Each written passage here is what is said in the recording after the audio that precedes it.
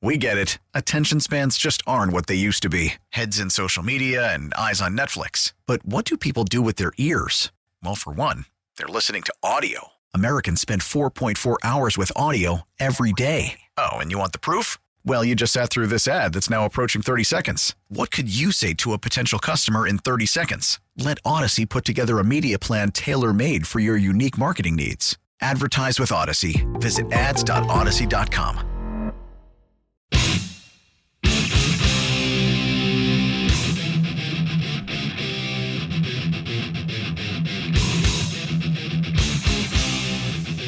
Welcome back to the program. Bring him in now from the Green Bay Press-Gazette, PackersNews.com. Our buddy Eric Baranczyk joining us here on the Schneider Orange Hotline. Eric, how you doing today, man?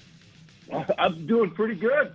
Pretty good. Actually, I've been listening to your show all morning, and surprised to hear that you had the antibodies for the COVID. So you're good to go, man.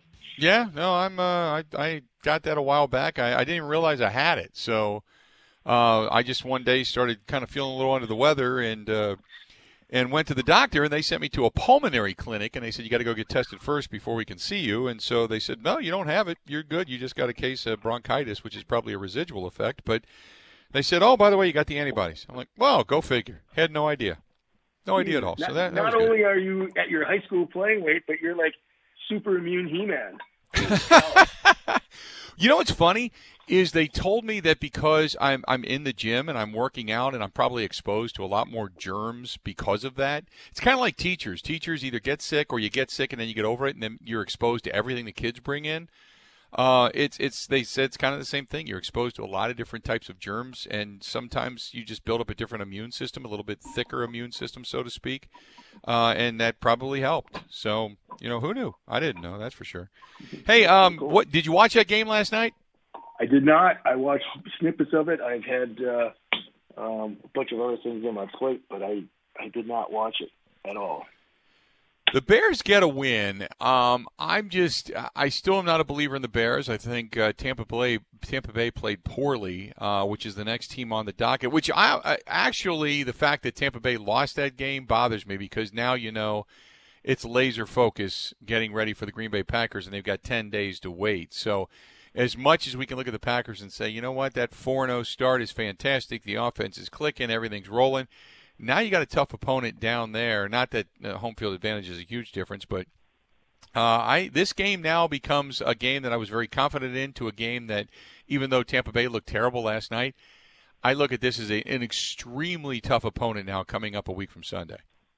Well, playing down there doesn't, I don't know, you can say whatever you want, but it's still a home field advantage. You're still at home getting your home cooking. You don't have to go to a hotel and drive around in buses and all this stuff. So to me, I think it's going to be a tougher environment. I think I saw somewhere that the line was like 2.5 points. They were giving Tampa Bay 2.5 points. I think, quite frankly, I think that defense is for real for Tampa Bay.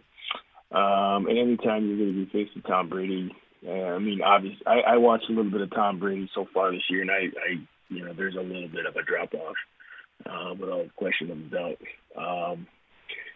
I still think I like the Packers going in there. I think of the next 4 or 5 games, this is probably the toughest. But I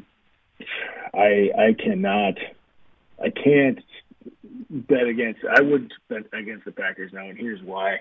I think they're so diverse on offense. Okay, you want to take away Devontae Adams? Fine, we're going to go to the tight end. All right, we're going to throw to the running backs. And some of the stuff, if you read our column earlier this week, is just really good stuff. They put a lot of pressure on zone. If you want to play zone defense, they moved stuff around for that. One play, there's the second play of the game. He saw zone defense, so he flooded the zone on the strong side of the formation where there's 2 tight ends, and so now you had the tight end basically on a nickel corner playing zone. That was ingenious. So I think it's a combination of the quarterback being able to know what's going on in front of him, in the play designs and the formation and personnel groupings that they're doing. they may get down early in games, but I think that offense right now is clicking at a level that it's going to be really hard to beat them. You're right, by the way. The Packers are getting 3 points down there. It's been bet down in some books to 2.5 and as much as 4.5, but 92% of the public betting, all the money is on the Green Bay Packers with the points to maybe win the game outright. So a lot of confidence in what the Packers are doing right now. So you tell me, you talk a little bit about the schematics of this Packers team. So moving forward, you're hoping to get Kenny Clark back on the field and feeling great again and taking away some of the double teams from Za'Darius. And you've discovered a few things about Kingsley Keke, and maybe you'll get Rashawn Gary back here soon. And so, do you see this defense getting markedly better, or is it just something that just needs to sustain to let the offense do its thing? Because most times when you win a championship, it's because your defense usually about top 10. Yeah, I think they will get better. I really do. I think, everyone can say what they want. Chris, and listen, Chris Barnes is playing really good for undrafted. Everybody says, because he's an undrafted free agent, he's playing good. He's just playing good, period. He did some things that I was impressed with against from the Viking game on up. I thought he really did some nice things and continued to do some nice things.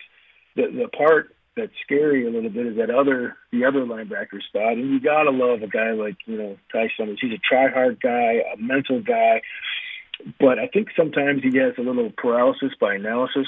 He kind of reads a little bit too long. I mean, he's good and gets in the right spot, but I think he reads for just a count too long, and you'd like to see some more explosion out of there and being able to go and make a play and blow somebody up. And that he just hasn't proven that's his game. His game is being in the right spot, wrestle somebody down. Kind of like I would say a step down from Blake Martinez. So, getting Kirksey back and that youngster from Minnesota, everybody was pretty excited about getting Garvin, him back. It's going to help in the middle. That middle part of the defense has got to get better. I really feel good about their safety play. That was a question going into last week because I thought, man, if those safeties take the wrong step and they, you know how it is. If they take a half a step on a run fake, oh boy, now it's over the top for a whole bunch of yards or a touchdown. So, and I thought they played well. They didn't really have too many false steps. And they played a lot of cover one shell.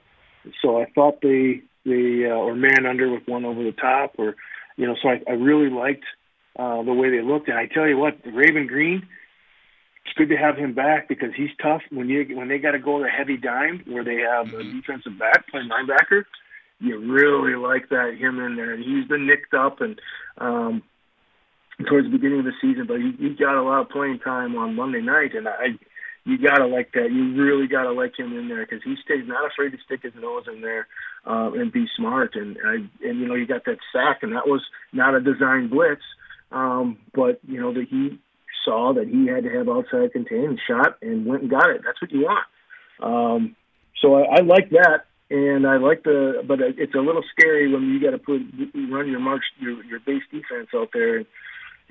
Chris Barnes does a lot, but he's not real explosive down towards the line of scrimmage. I like a linebacker that's going to, make a read and just come hell-bent for the election and just go and blow someone up behind the line of scrimmage or take that chance and get home.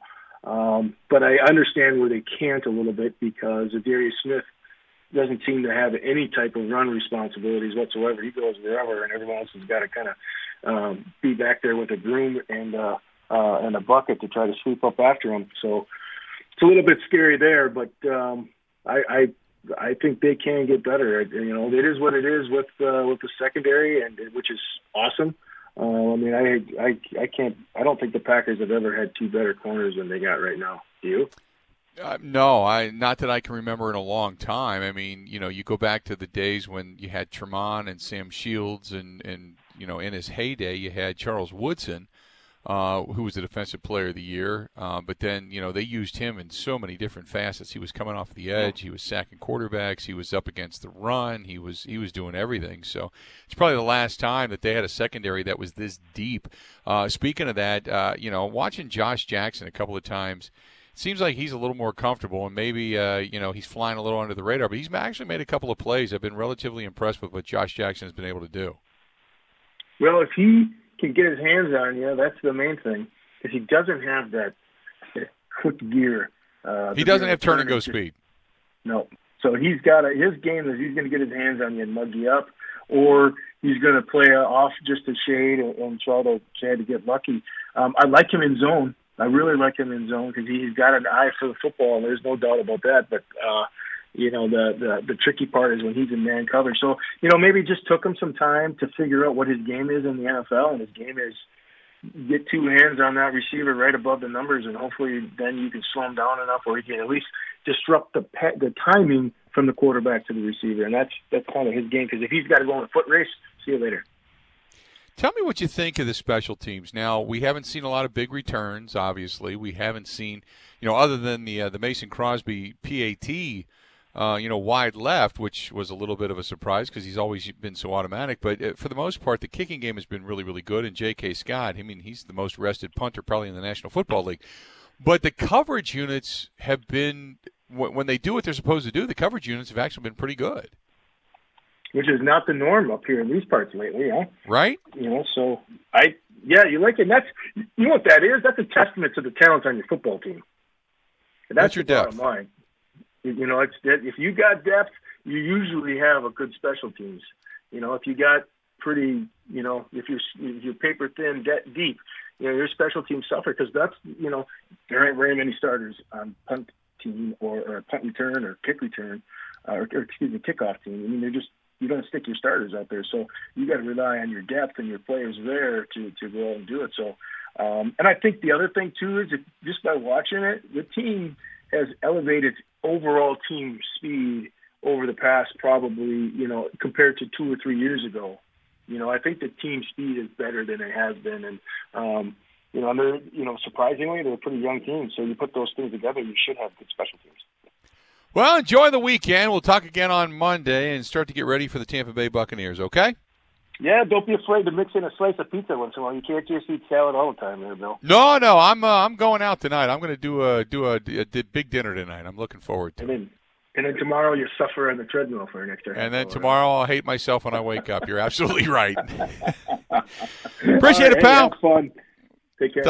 Talk to you soon. There you go. That's Eric Branchek of the Green Bay Press-Gazette joining us for a couple of minutes on the Schneider Orange Hotline. Schneider hiring drivers right now. You work hard, they treat you fair. 80-plus years they've been getting it done. Call them 800-44-PRIDE or go to SchneiderJobs.com. We really need new phones. T-Mobile will cover the cost of 4 amazing new iPhone 15s, and each line is only $25 a month. New iPhone 15s? It's better over here. Only at T-Mobile, get 4 iPhone 15s on us and 4 lines for $25 per line per month with eligible trade-in when you switch. Minimum of 4 lines for $25 per line per month with autopay discount using debit or bank account. $5 more per line without autopay, plus taxes and fees. Phone fee at 24 monthly bill credits for well-qualified customers. Contact us before canceling account to continue bill credits or credit stop and balance on required finance agreement due. $35 per line connection charge applies. See T-Mobile.com.